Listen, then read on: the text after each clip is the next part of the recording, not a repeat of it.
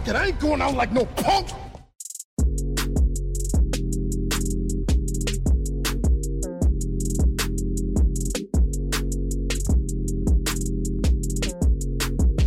Welcome back to They Reminisce Over You. I'm Miguel. And I'm Christina. And today we're going to talk about an actor who's been around for a long time, but has had a bit of a comeback. One Bokeem Woodbine, a.k.a. Mr. I Ain't Going Out Like No Punk. I knew you were going to do that. You beat me to it. That's okay. That's okay. Shall we get into it? I think we shall. Let's do it. Okay.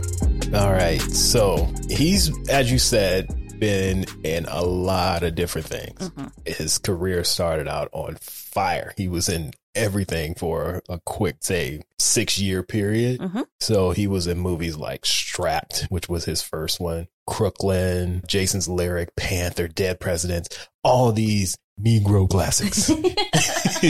He was also in some mainstream Hollywood films as well, like right. The Big Hit, 3,000 Miles of Graceland, Life. He did a couple actually just one episode on The Sopranos. Mm-hmm. So he was moving and doing a lot in his early career. So I think we should start talking about some of those movies. So let's take it from the beginning. Mm-hmm. Just a quick note about his early days. Of course, I always try to find some background info. Right. So he was attending a performing arts high school, and in his same graduating class was Marlon Wayans, Adrien Brody, and Omar Epps. And as he said in the interview on The Breakfast Club, I think he's like, well, if I had graduated. So I didn't realize he was a high school dropout. And then Charlemagne was like, did they graduate? And he's like, I know I didn't. He's like, I don't know about them, but can't confirm if they walked, but I didn't. So this kind of leads into how he began his career. Technically, his first role is in Juice in 1992. He was an extra and they were like, hey, you look like Tretch. Which I don't understand. I couldn't find any pictures of him with the braids. Yeah. So I don't see why anybody would say, hey, you and Tretch look alike. I don't know, but he ended up earning a couple extra bucks because he said as a stand-in, I forgot how much he got paid, but he said he got a whole 125. I mean, for an extra, he get paid less. He made 50 as an extra, and then they gave him an extra 75 for being Tretch's stand-in. Which is he needed exactly $75 to go get an Africa tattoo, which was kind of the driving force between going for this. And in all of his early movies, you can see this tattoo prominently. Well, because they are always putting him in tank tops. Yeah. He's always in tank tops or shirtless. Yeah, so that was technically his first role, though no one would see him because he's an extra and a stand-in, so we probably seen his shoulders or something. Back of his head. And he had dreads, so we wouldn't have recognized him either. Because we've only ever seen him bald. Yes, or wearing a wig. Yeah.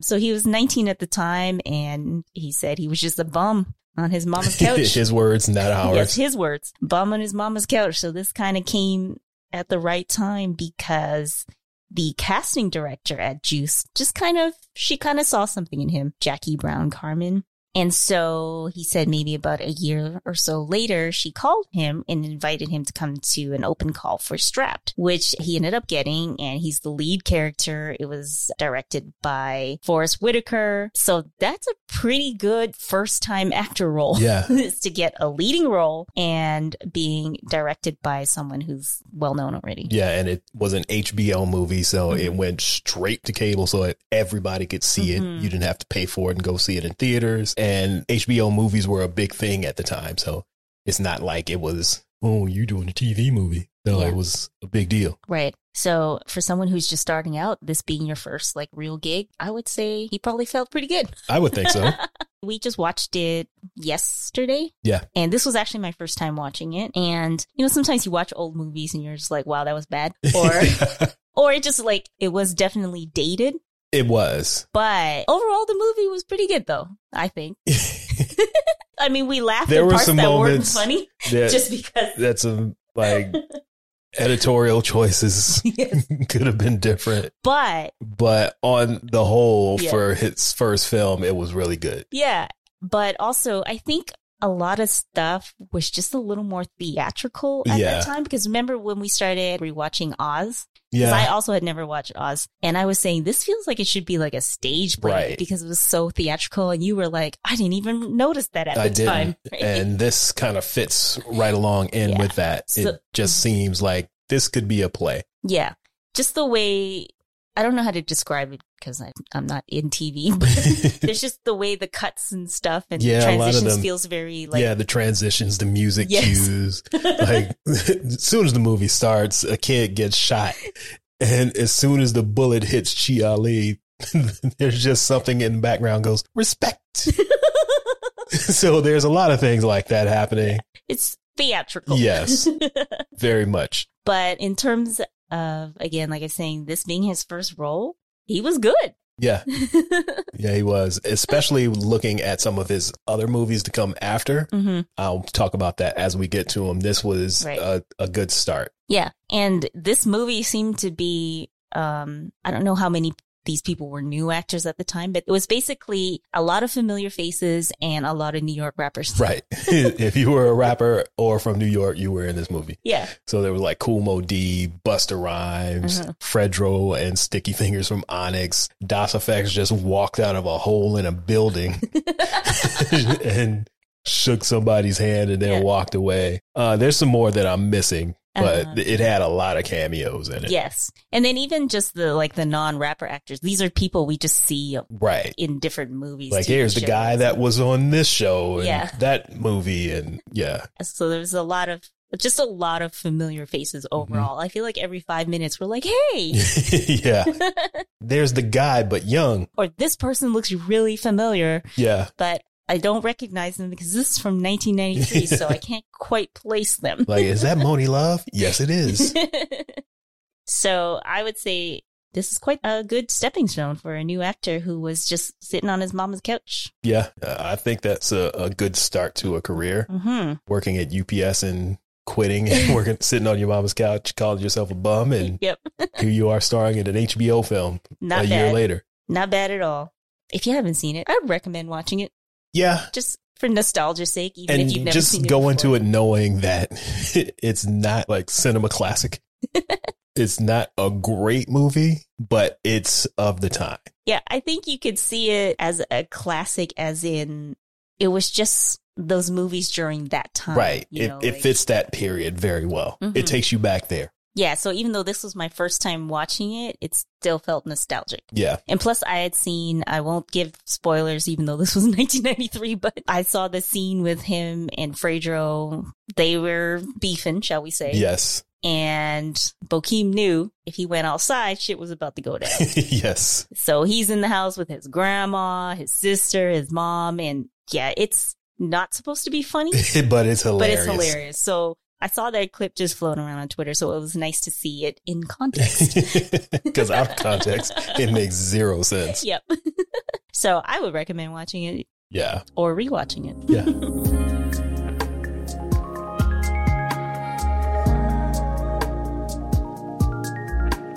So after that, in terms of another pretty substantial movie role, he was in Panther.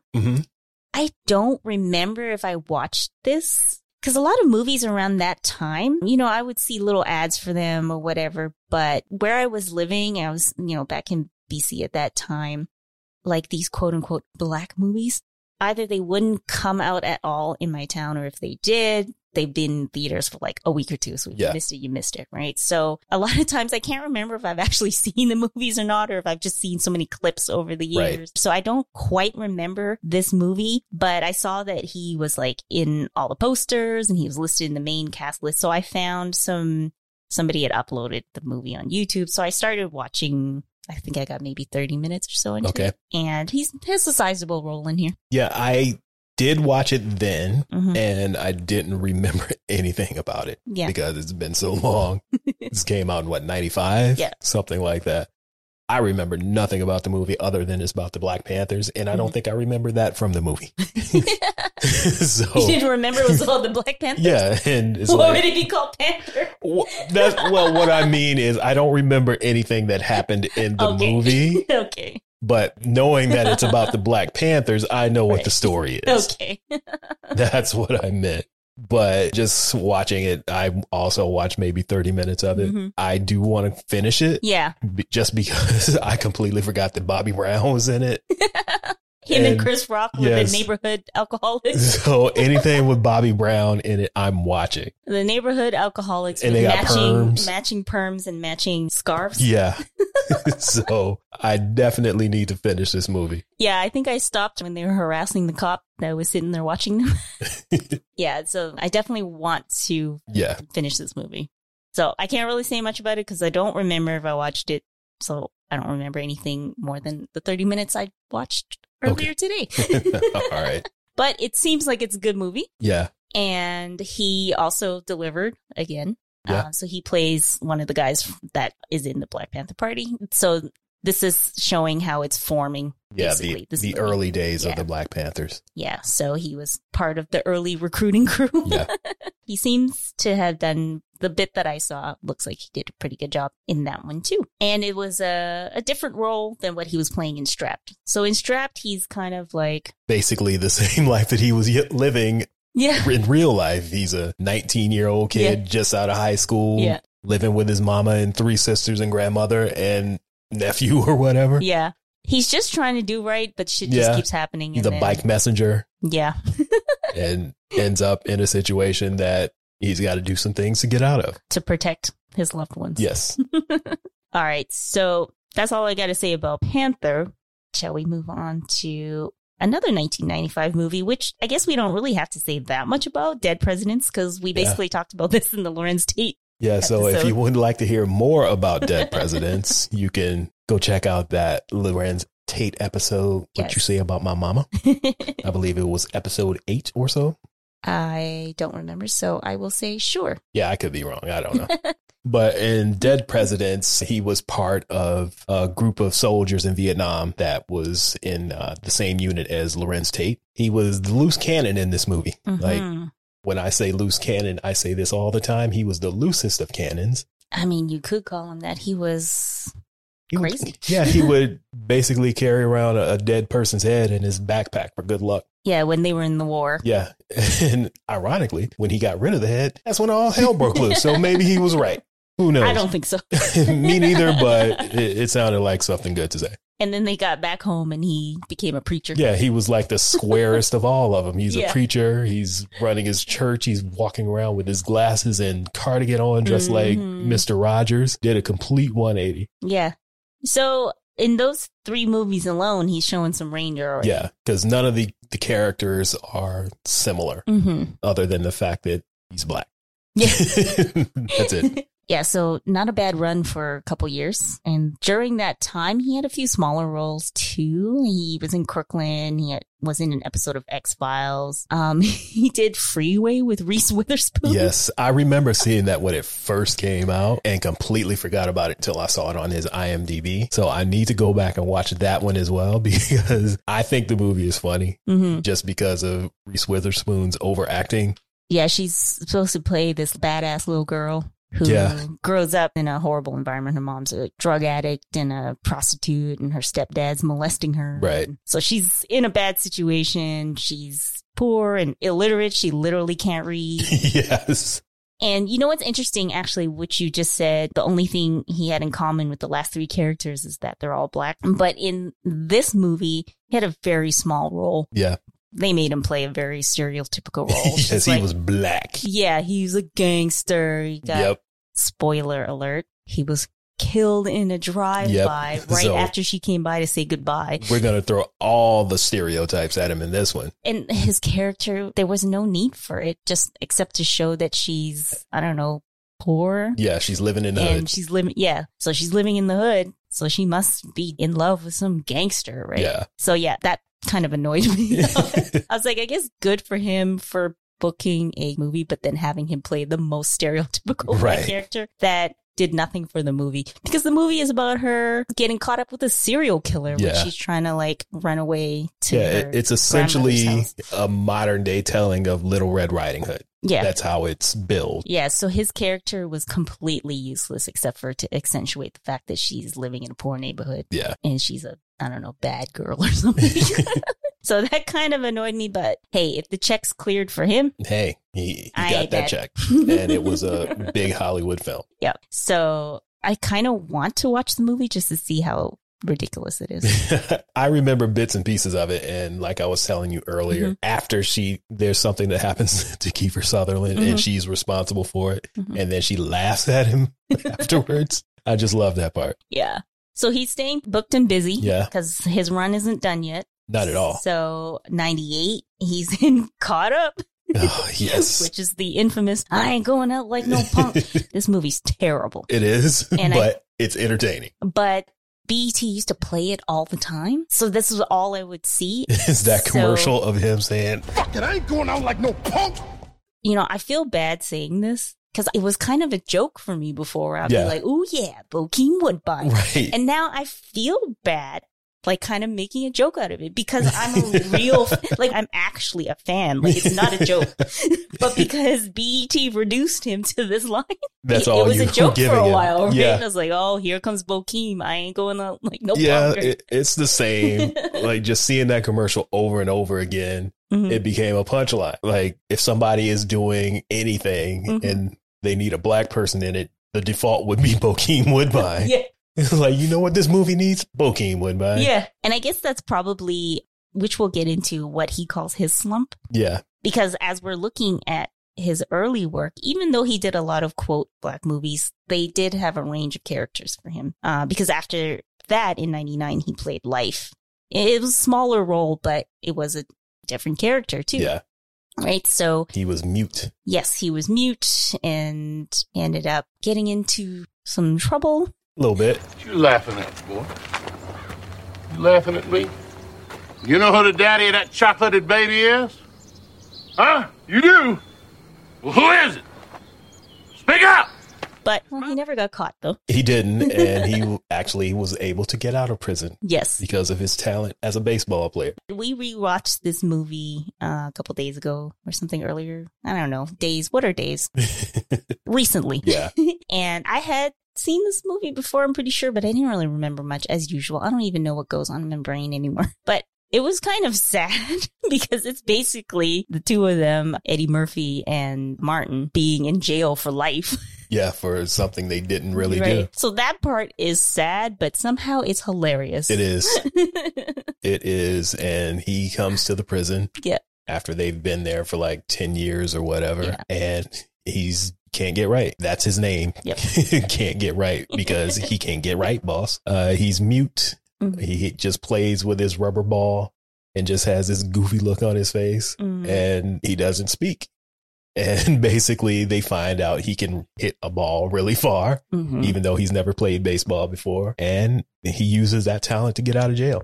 And that's one of Eddie and Martin's schemes to get out of prison is to say, hey, we're his management. You need to take us too. And it doesn't work. Well, it doesn't work for them. It doesn't work for them. But it works. He gets out and he gets to play professional baseball. Yeah. So his character was mute. He didn't say a word, but he was able to be very expressive in other ways. Yes, with his facial expressions. So he, in one of these interviews we watched, he was talking about how he would just not speak all day just to stay in character, and people were always trying to break him. And no one was able to except for Eddie Murphy. He lied to him and said, oh, we're done shooting for the day. So he's like, all right, I can talk now. And it was on the Jemele Hill podcast. He thought he couldn't curse. Right. So he was like, let me sanitize what I said to them. And he just yells out, bye, N-words. To which Jemele was like, you can say it. Right. You're allowed to curse on this podcast. But just the way he was like, bye, N-words. It sounded hilarious. Yeah. And he's like, oh, I can say it? And then he proceeded to say it. Exactly.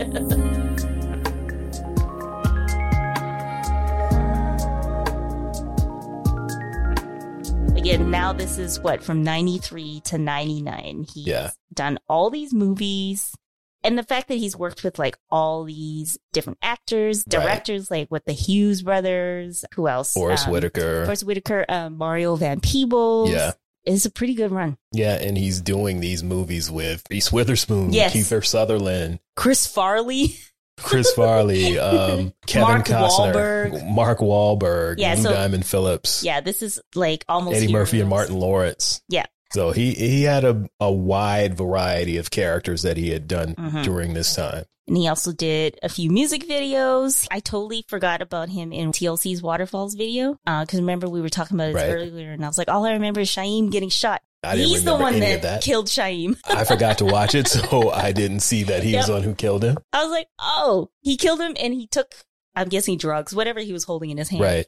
I don't remember that at all. I remember the Tupac video, though. So how he met Tupac and how he ended up being in this video was back in the Juice days, because he was the stand-in for Tretch. As you were saying, you can't see how people thought he favored him, but apparently Tupac did too, because Yeah. he said he was just walking and he feels someone tugging on his arm, and he didn't know who Tupac or Tretch were at the time because Naughty by Nature wasn't out yet. Yeah. And Tupac's album wasn't out yet. So he's just like, who's this guy? Because he was yelling, Tretch, Tretch, Tretch. And he's like, I don't know who Tretch is either. Yeah. So he just keeps walking. Yeah. So that was their first meeting. But he said later at a premiere party for Jason's Lyric. Oh, we totally didn't even talk about Jason's Lyric, did we? We can go back to it. We'll go back to that. Yeah. So at the premiere party for Jason's Lyric, he said he was standing around with a bunch of people and they're just smoking a joint, puff, puff, pass. And he said every time Tupac would reach out, he would just never get it. Yeah. So he said he broke the rotation to give it to him. Yeah. And he's like, I'd like to think he remembered that, because not long after, Tupac That's when he in got the touch call. with him. Yep. Said he wanted him to be in his video for I Ain't Mad at You, and played his pal in the video. But one thing I forgot was, so when Tupac is like in heaven, Right. there's all these people in heaven with him. All the random celebrities. Yeah, so I was able to pick out just Jimi Hendrix and Sammy Davis Jr. But Sammy Davis, he had him standing there cheesing and stuff. And it was so funny because he was really, whoever was playing Right. Sammy was really leaning into it, just cheese and I'm going to have to go back and look at it because I remember the Red Fox was up there. okay. And who else? It was somebody else that stood out to me, but I don't remember Sammy Yeah. Davis Jr. Oh, I don't know how you like. He was the first person I saw. Maybe second, because Jimi Hendrix stood out to me too, but I Yeah. couldn't really recognize the other people. Yeah, I noticed Red Fox, Okay, and I don't remember anybody And they else have- in it. little wings too. Yeah. So I'm going to have to go back and watch that too. Yeah, and then he was in a couple Wu-Tang videos. Of course, he's in the Kung Fu fighting scene in Gravel Pit. He actually, him and RZA Of with their course. Kung Fu, and he actually practices all that stuff too. But let's circle back. Yeah, to to Jason's Jason's lyric. Now, this one, when I said that there was some movies where there was a lot going on, Mhm. like in Strapped, even though that was his first film, it didn't seem like it. It seemed like he was a seasoned veteran. Right. Whereas by the time we get to Jason's lyric, there's a couple times where it was a little overacting, if you ask me, because he played an alcoholic Mm. who was troubled. What was the phrase he was using about the characters he plays? Emotionally challenged. Emotionally challenged. Yes. So he plays Joshua, Mm. who is emotionally challenged. And there's a lot of scenes in this movie where, like I said, there could be some overacting Mm. happening. And a quick sidebar about this movie, you have all of these people from New York playing Houstoners or Houstonians, whatever you guys are. I don't know. I'm not from Texas. Houstonians. I don't know. But the accents are so bad, especially Tretch. His accent is the worst. It's like, have you ever heard what a person from the South sounds like? Because that's not it. It's funny because his, like, not just the accent, his voice sounds different. Yeah. Because when he opened his mouth, I was like, that doesn't sound like Tretch at all. Yeah, the only one who sounds like they have a legit Southern accent is Eddie Griffin. Yeah. That's it. The rest of them are like, where are you people from? Really? New York or New Jersey or Yeah, something like that. East Coast. Actually, it's Jada Pinkett is from LA. No, she's from somewhere in the East too. Oh, I think she's from Baltimore oh, because that's where her and Tupac met, like Okay. in high school. oh, and then they end up in LA. Both Yeah. end up in LA. Yep. Interesting. But anyway, back Yeah. to Jason's lyric. He plays a troubled character who's in and out of jail. He lives with his mom and his brother. And ironically, Forrest Whitaker's in this movie as well, playing his father. He has a small role at the beginning. And But pivotal. yes, a very pivotal role in this movie, and basically sets his life on a path of destruction. Yeah. I think the casting for the kid version Oh, it's perfect. of him was so good, because there's a part where the kid kind of like he's upset. So he clenches his fists and his face is Yeah. clenched up too. So now when I see Bokeem make that face, He does it. I think of the kid. He makes that face and he walks with his hands Yeah. clenched like that, and like his butt cheeks are real tight. So this kid was able to do that too. hmm And he had the ears and everything. Like, It looked like it could have been his son. This was another one of those movies where I'm like, I thought I didn't watch this movie, but there are some scenes that were so familiar. But I think it's just seeing the same clips over Yeah, and over again. just seeing music videos and Yeah. whatnot. If you do choose to watch it again, there's a lot of overacting in it. But I enjoyed it. yeah, it's an enjoyable movie. It's just like, I don't know. I think when you watch an old movie, things are just filmed differently and budgets and whatever. Actually, I don't know if they meant to do this, but remember where having their romantic times in the field and then there was grass and one cut and then we cut. There to were another. flowers. Yeah. And So then you go back and there weren't any flowers. that was supposed to be some kind of like Thinking about it now, I think that was supposed to be the field where his dad took him when they were kids. because being with her, I don't Took know. him back to a happy place or a Yeah. happy time in his life. I just think the transition yeah, it was wasn't not a good clear. one. Exactly. because we're like, they're in a different field. Yeah. And he's got grass in his ass crack. Anyway, if you want to see a lot of Alan Payne's ass, you can watch this movie. You get Jada Pinkett's ass too. Yes. Or her body double. Yeah, it's definitely a double. It's There's- not her. There's one scene where it's clearly not her. Yes. They're trying to distract you with the boobs. But Yeah, but that ain't you her. could clearly see it's not her. Exactly. They had the camera a little too high on the chin Yep. and gave it away. Yeah, but I wonder if maybe that role, he was playing like an alcoholic and also just emotionally challenged, as he likes to say. Maybe that overacting is because he was saying how he's always been typecast as this type of person, even Right. though he's not this type of person. Yeah. Whereas even though in these other roles, he's playing people in, I guess, troubled situations, the characters themselves weren't necessarily as troubled Yeah. as his character in Jason's Lyric, if that makes any sense. Maybe that was just harder for him to play because that's just not who he is. Yeah. So he had to kind of like draw from experiences that he doesn't know.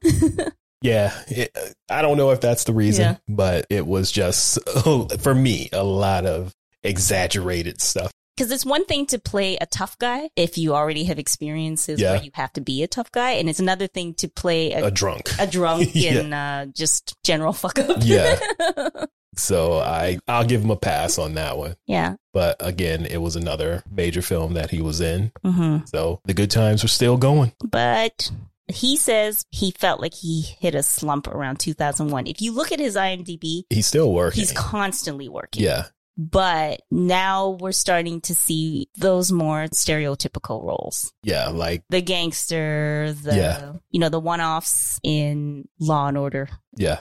Well, it's kind of like Ethan Hawke said when we saw him being interviewed. Mhm. You got to pay the mortgage. You got kids to take care of. You got car payments to make. Those are the type of movies and shows that Yeah. get you through the next year. Well, he pretty much said as much because in the Breakfast Club interview, he starts talking about these slump years as well. And Charlemagne was saying, "Oh, I never saw you as that." He's like, I always just thought, he worked when he want. Right. I understand what Charlemagne says too, because from the viewer's point of view, like myself, we'd always just see him. Yeah, because it's He would not just- like he stopped working for 15 they weren't years. necessarily like big roles, but you'd Yeah. always see him pop up. It's here just and there not and stuff. like feature film type stuff. Yeah. Like I remember him in Ray, and I remember the episodes he was on the show with Regina King, Southland. Mm-hmm. Outside of that, I don't remember anything specific. Yeah. But you always would see him around and Yeah. things. Like, And I think that's kind of where the punchline started to come up for me, Right. because he was in so much stuff. It's like, if there wasn't a black person in it, it's like, why didn't y'all call Bokeem Woodbine? yeah, he became like, the black guy. Yeah, but at the same time, like you said, now I feel bad knowing that he was like, damn, I'm struggling out Yeah.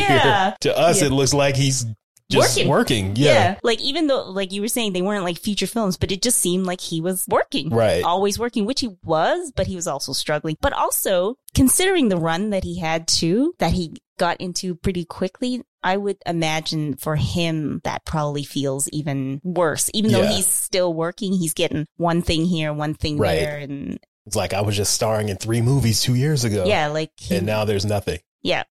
back to the Breakfast Club, DJ Envy wasn't there for some reason. He was off or whatever. And Charlamagne was saying how Envy keeps talking about the time he was in a movie with Bokeem. Yes. And Bokeem's trying to be nice. He was like, oh, yeah, he held his own. They're like, no, he didn't. It was terrible. And they were like, what was the name of the movie called? And he's like, it's called the I Need a Check movie. Right. Because I was hoping he would say what the actual movie was. I found it. Okay. So the movie is Blood of a Champion. So that was in 2006. So this is during those slump years. Right. And fun fact, this movie was with Deborah Cox. And the reason why I say this is a fun fact, because this is one of these, according to him, I need to check movies. But remember that movie you hated with Lorenz Tate and her and in Deborah it. Cox in it? Yeah. So is she in the shaft in terms of her acting career that she's ending up in these terrible movies too? Honestly, I didn't know she was acting until either. we saw that Lorenz Tate movie. And then I looked at her IMDb and it's a bunch of stuff like that. So Yeah. Maybe she needed a check too. mortgage needs to be paid. Yeah. Kids got to go to these private schools. Yeah. I just thought it was funny because you hated that movie. That movie's was in terrible. with Lorenz. And I was like, oh, now she's in another It's terrible. It makes no sense. None of it.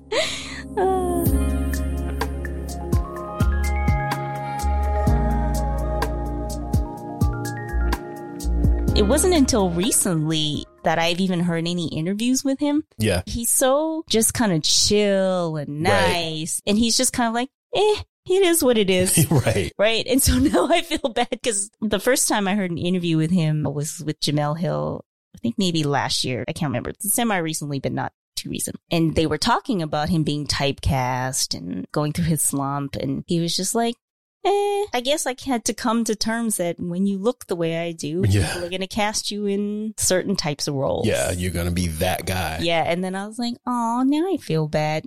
Whereas like, oh, where's Bokeem? When it was like, this was all he could get because of the way the industry works, right? I mostly listen to just the Breakfast Club and the Jamel Hill podcast interviews where I'm getting most of what he's been saying. But he also mentioned that he said it seemed to coincide. His slump was when Bush was in office, and then his second run was when Obama was in office. So it's like black is cool again because his career started at a time where there was like a boom for black movies. Yeah. And then it kind of fizzled out just because that's how things work, where there's a boom, people get comfortable, then things go back to the status quo. Right. And then things get uncomfortable and then there's a change again. And now the roller coaster's going back up. Yeah. So perhaps maybe that is why, because of just the way the industry sort of changed, right? I could see that being an issue where there just wasn't the opportunities that were happening before. Like the movie studios aren't really trying to mess with black movies anyway. Yeah. And even I think there's probably fatigue too, because it's like, how many times can you watch an iteration of Menace to Society or Boys in the Hood or whatever, right? Yeah. So after a while, the pushback is eventually going to happen. And it just happened to coincide with the Bush years in office. I can't confirm if that's true, but you know what? It sounds logical to me. That was his theory. Yeah. So I'll go with that as well. So he said he kind of fell into a slump for about 15 years, so about 2001 to 2016 or so. Yeah. And as we were saying, he was still working and he booked a couple things that were a little bit more high profile, shall we say, like Ray. Apparently Devils was pretty good, according to Angela Yee. Yeah, I haven't seen it yet, but I want to check it out. Yeah, and it's M. Night Shyamalan movie. Right. So 50-50 chance on what kind of twist ending you're going to get. It could be good. It could be bad. Even he said, like, when he booked those, he thought the comeback was coming and then nothing really came of that. So for him, his comeback in his eyes was Fargo. Yes. Which was, for me, too, I remember seeing the commercials. I'm like, Bokeem Woodbine is in Fargo? Because you're still thinking about I ain't going out like no punk. Like, how is he in Fargo? Yeah, and then when you think of Fargo, it's like a bunch of white people in Minnesota talking like this. Or what, I don't know what accent that was. But just not I ain't going out like no punk. Yeah. So I was just like, how is Bokeem Woodbine in Fargo? So that definitely piqued my interest, but it took me a while to finally get around to watching it. Right. But he was in the second season, which aired 2015. So we didn't watch it until like last week. So that's how long it took to get it was a around couple weeks ago. Yeah. Last week, couple weeks, very recently. Yes. So pretty much like a lot of the interviews that I kind of skimmed and stuff, he even thinks of his career as like before Fargo and after Fargo. Yeah. Because he basically thought the same thing, because they actually asked him to audition. Yeah. Even though he still had to audition, you know, they obviously had him in mind for it, at least to invite him to come and audition. And so he said that his wife saw him like reading the casting call information, just the way he was like, Fargo. And she was like, I'm going to take the kids and I'm going to go to my sister's and give you some time to prepare this alone. And just left him at the house for a couple days. Yeah. Because you need to get this. Yeah. You need a job, a big one. Yep. So he said when he got the call that he got the part, his wife claims that he fainted. Yeah. He claims that he just leaned against the fridge. Yep. And not fainted. I'm going with her story, though, just because. Yeah, so he got the role, and that was 2015. And like we said, it's not like he ever stopped working, but he started booking less I Need a Check roles again. Yeah, because he ended up getting nominated for an Emmy for that role in Fargo, where he played a hitman or part of a hitman crew from Kansas City going up to Minnesota to handle some things. With his twins henchmen. Yes. So if you haven't seen it, no spoilers, go ahead and check it out. It's worth watching. Yeah. He's in season 2, but the way the show works, you don't necessarily have to watch the seasons in order. Right. The whole thing is good. We're on season 3. Going into season 4 now. Yeah. Like the whole series is good. If you do want to just check him out, you can safely go straight into season 2. Yeah. There are some things that happen in season 1 that refer to season 2, even though it hasn't happened yet. Right. And then season 2 is about those references. Yeah. And season 3 kind of goes back to season 1 in certain ways. So it kind of bounces around. And there's usually 1 or 2 characters that tie them all together. Yeah. So I can definitely see why he got nominated for that role, because he played it very well. And I don't know. It could be a combination of everything in terms of like experience and the material you have to work with, because his acting is much better. Yeah. It's not Jason's lyric at all. You know what? Like you said, it's strange because I think he did really good in Strapped. Like I wouldn't have thought that was his first movie. Right. And then he would do like Caught Up, where it was a little rough. And then, well, I think Caught Up mostly had to do with the material, though. Yeah. That was the issue with Caught Up. You can only work with what you can work with. Yeah, because it was a horrible plot. But he did a really good job in Fargo, even though he's playing a hitman. It's not like a stereotypical character, like, of course they have him play a hitman. Like, it's a good role. Right. It's very cerebral with him. Like, even though he's a hitman, he doesn't really do any of the dirty work. He's the mastermind behind a lot of things. Yeah, and this is the first time we haven't seen him bald in a while, I think. That's the only time I haven't seen him bald. I think I'm remembering him wearing hats a lot. No, in Dead Presidents as well. Oh, yeah. He had a little bit of a wig. Okay. But in Fargo, he has an afro wig because it's in like 1978 or something. Something like that. Yeah, in the late 70s. Late 70s. Okay. So I love Drunk History. When he played George Washington. Drunk History is hilarious. If you haven't watched it before, they basically just get different actors and comedians drunk and then have them recite a historical event. Yes. And then they have various actors come in and act out the drunk versions of the historical event. And then they'll have people like Bokeem play George Washington. Yes. Because that makes sense. Yeah. And the funny thing is, I often learn something from watching Drunk History. You can learn things from Drunk History because they choose moments that aren't well known. Yeah. But they actually happen. There's been multiple times where we're like, I need to look this up. This can't be real. Yeah, I mean, because the retelling are from people who are drunk, there are some embellishments. Yes, some facts that are a little loose. Yes, some misremembering. Yes, but for the most part, they're real. Yeah. I would imagine they have them semi-memorize the story beforehand. Yeah, as far as I'm aware, they know the story. Yeah. Then they get them drunk and get them to retell the story from memory. And often laying on the ground. Yeah. Or slumped over.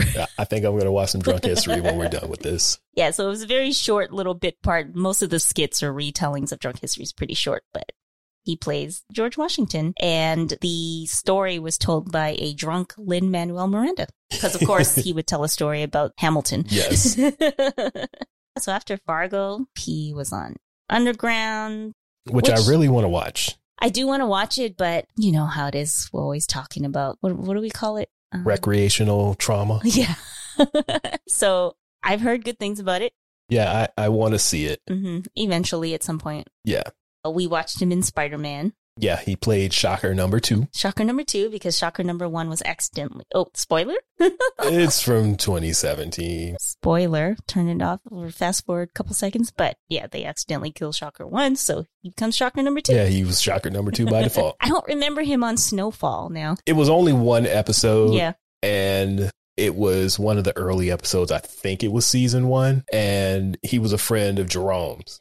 And they went to his office. I think he owned like a pawn shop or something. Okay. And they went to talk to him about something. But that was the only episode that he was in. And then this is something I do want to watch eventually too, is the story about the murders of Tupac and Biggie, where he plays one of the detectives. Yeah. So he's on the other side of the law. Well, once again, because he was a cop in Southland as well. But the ironic thing is him actually being friends with Tupac. And he was a cop in that other Netflix movie that we watched as well, where the girl was time traveling and they were trying to catch her. Oh, yeah. Like she was... It was Mary J. Blige. No. The movie with Mary J. Blige? No, It was a different one. I don't remember the name of it, but it was a guy from Narcos and him, and they were cops. And the white guy's granddaughter came back from the future to try and get him to help her with something. Oh, yeah, I don't remember I know what you're talking about, but I don't remember the name movie. Of it, but I don't remember him either. Yeah, he was the guy's partner. Oh. And they were trying to chase her down, and she kept eluding them. Yeah. But that one was pretty entertaining to me, too. Although she could have just told him right away. She could have. I'm your granddaughter. We could have saved an hour and a half if she had just come out and told them instead of sneaking around and making them chase her all the time. We'll have to find this movie so we can post it. Yeah. But it's on Netflix, so do a Bokeem Woodbine search and it'll come up. Yeah. It was like 3 years ago, something like that. Yeah, so eventually I want to watch that. The funny thing about this other movie, Overlord, is when we were looking around for movies to watch with Bokeem in it, when I was watching the trailer, I was like, I don't see him in the trailer. But when I was just doing a general search of the movie, his name kept popping up. Yeah, it's like second on the billing. Yeah, so then I was like, whatever, let's just watch it. So it's kind of like a sci-fi war film. Yeah, it's set in World War II. Mm-hmm. But there's a lot of random science fiction shit happening. Yeah, they're like zombies. There's zombies and vampires happening in World War II, and he's part of it. And they were there to fight the Nazis and then end up finding zombies instead. But we were tricked, and I'm going to say spoiler again because this is a fairly new movie, I guess. Yeah, he dies in the first 5 minutes of the movie. Yeah, so I was like, what the? It's like the only reason I do like general zombie movies and stuff anyway, so we anticipated him being in the movie a little bit longer. So we're like, fuck it, we'll just finish this movie anyway. Especially with him being like the second or third. Yeah. So that's funny that now his name is being used to draw audiences, and then they just like, oh, you brought us in here to see Bokeem just to get rid of him in 5 minutes? Damn it. Oh, yeah. It ended up being an entertaining movie anyway. Yeah, just sci-fi thriller, zombies. Like, again, zombies, don't Nazis, expect too much vampires from these kinds of movies. If you just want to be entertained by some gore and whatnot. Exactly.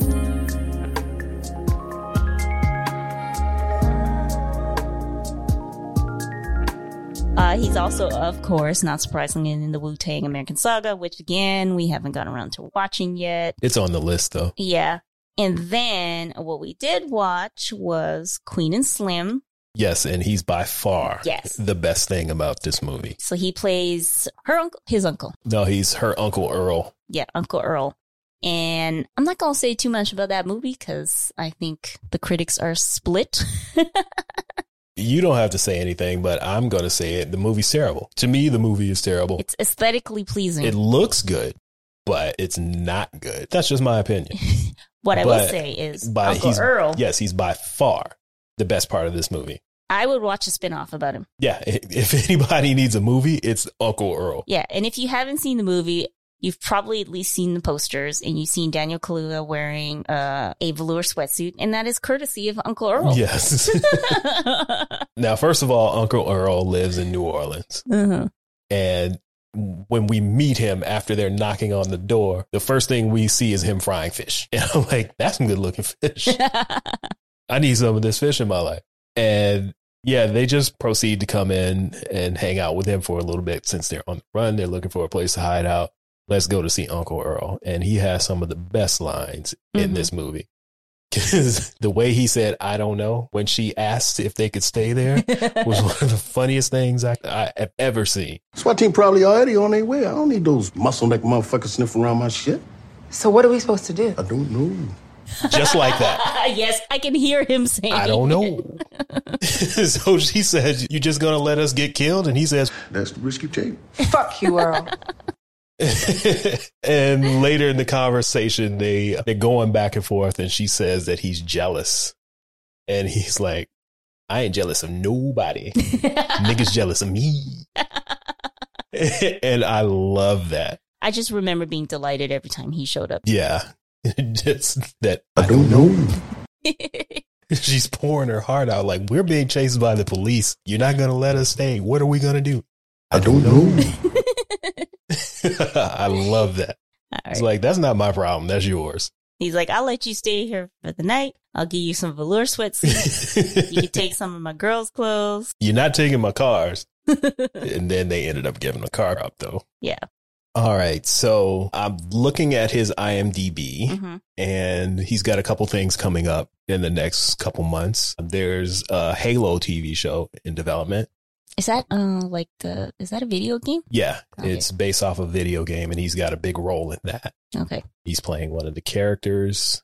I've never played Halo, so I can't say what it's about. He's also in the new Ghostbusters movie that's coming out. I don't recall seeing him in the trailer, though. I watched 2 trailers and I didn't see him, so I don't think his role will be too big. Yeah. But I would still like to watch the movie because I loved Ghostbusters cartoons as a kid. Not the movies, but the cartoon. Yeah, I'm pretty sure I had watched the first movie as a kid. I think me and you watched it not too long ago. Yeah. Too, it was right? on maybe a month ago but or something. I was definitely into the cartoons. Okay. So I would like to watch this movie. Okay.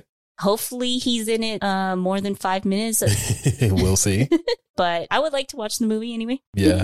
And he's also in a movie with Gabrielle Union as well called The Inspection. That one is in pre-production right now, and that should be out sometime next year. And that's pretty much all I could see that he's working on. So it looks like it's not those I need to pay the bills Yes. type movies anymore. Well, he did mention in one of his interviews that he's at a time where he could turn down stuff now. So the tide has turned a little bit. Yep. Oh, he also was saying like during his career slump, him and his agent counted how many no's he got, and he said it was 1,300. That's crazy. I don't know that he doesn't seem like he's someone who would embellish. Yeah. So that's crazy. Yeah. Especially considering again how early on his career seemed to move pretty quick. Yeah. So I'm glad he stuck through it. I feel bad for, kind of making a joke out of it, but it's BET's fault for playing that damn movie over and over again. I'll allow it because I was in the same boat, just making fun of him for being in everything. Yeah. And wondering why he wasn't in stuff that he shouldn't have been in. Yeah. Like Fried Green Tomatoes 2020. How come Bokeem ain't in that? So if by any chance he's hearing this, or any other Bokeem Woodbine fans who are like, really? I'm sorry. I feel bad. I take it all back. And just reviewing his whole career, he's always shown range. So sometimes there was stuff that was not the best, but we all got bills to pay. Right. We all have that job that we had to go to. Yes. Just some of us don't have to do it on TV. Exactly. So, like I said, he's shown range and he's going through his comeback, and hopefully he stays this time. Yes. All right. With that said, do you have anything else you would like to add? Any suggestions for the people to watch? I would just suggest actually listening to the Jamel Hill podcast in the Breakfast Club interviews since I pulled from it so much, and it would be better to hear it from him. Right. But also just the other stories he was telling as, you know, a fan of hip hop in the early 90s, because he was so entrenched with a lot of these 90s rappers. He has Right. a lot of just sort of general interesting stories of just being around at that time. Yeah. And also, I like listening to him talk. Right. He's just someone that's like nice to listen to. Yeah. And he also has some funny stories about being mistaken for Dave Chappelle. Yeah. Exactly. I would suggest watching Fargo Mm-hmm. because that is different than any other things that he's done throughout his career. So yeah, Fargo would be my suggestion. And Yeah. his parts in Queen of Slim. Yes. And I don't know. I ain't jealous of nobody. Niggas jealous of me. Is his accents getting better?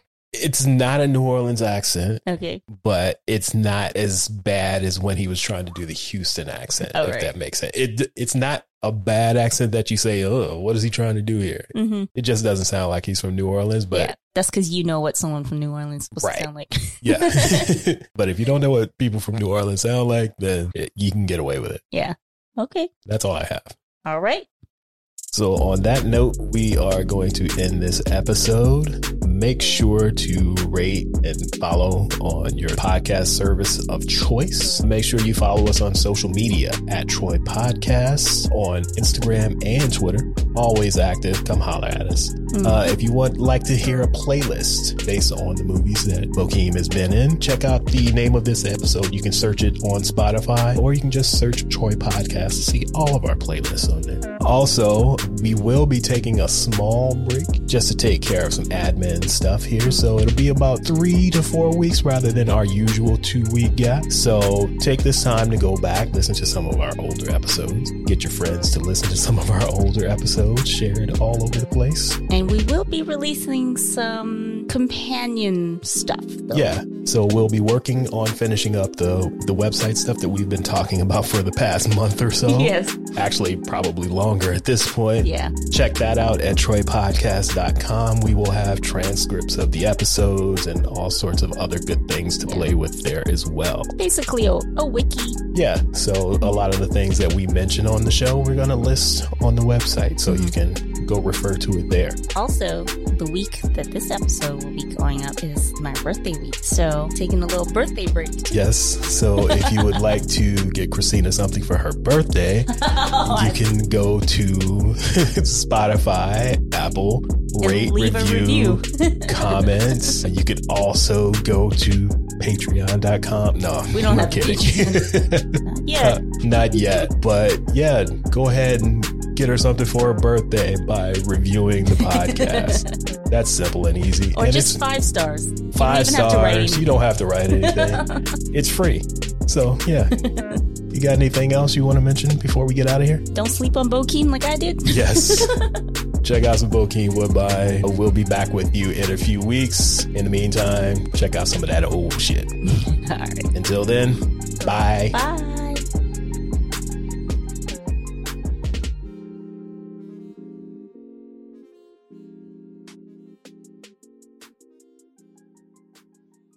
Fuck it, I ain't going out like no punk.